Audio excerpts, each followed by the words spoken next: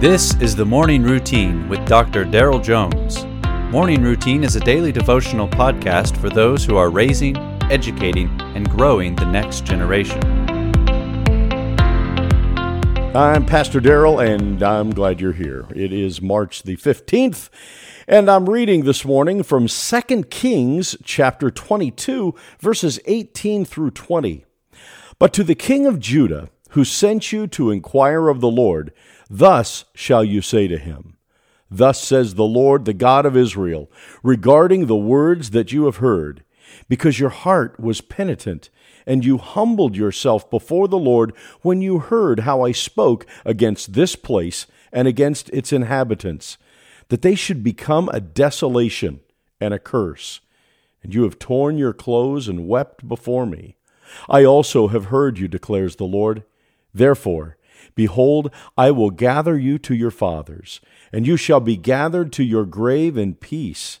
And your eyes shall not see all of the disaster that I will bring upon this place. And they brought back word to the king.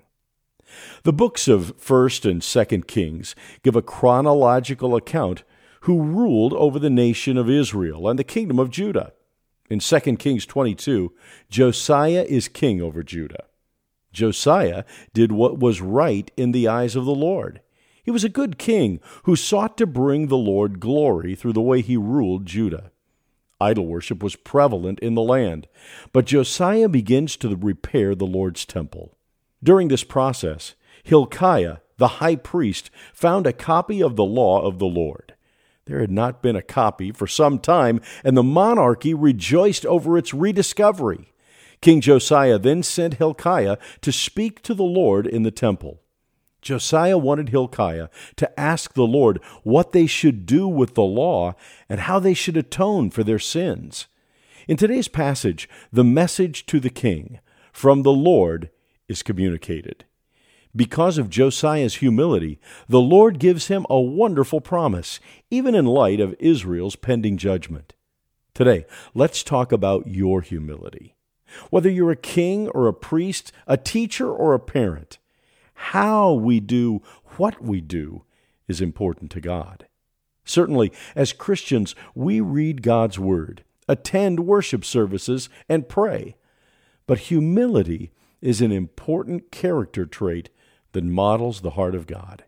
Today, may you experience the promises of God, and may others be inspired by the humility you model before them.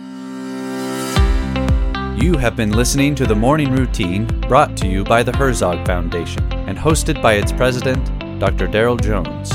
For more information, please visit herzogfoundation.com.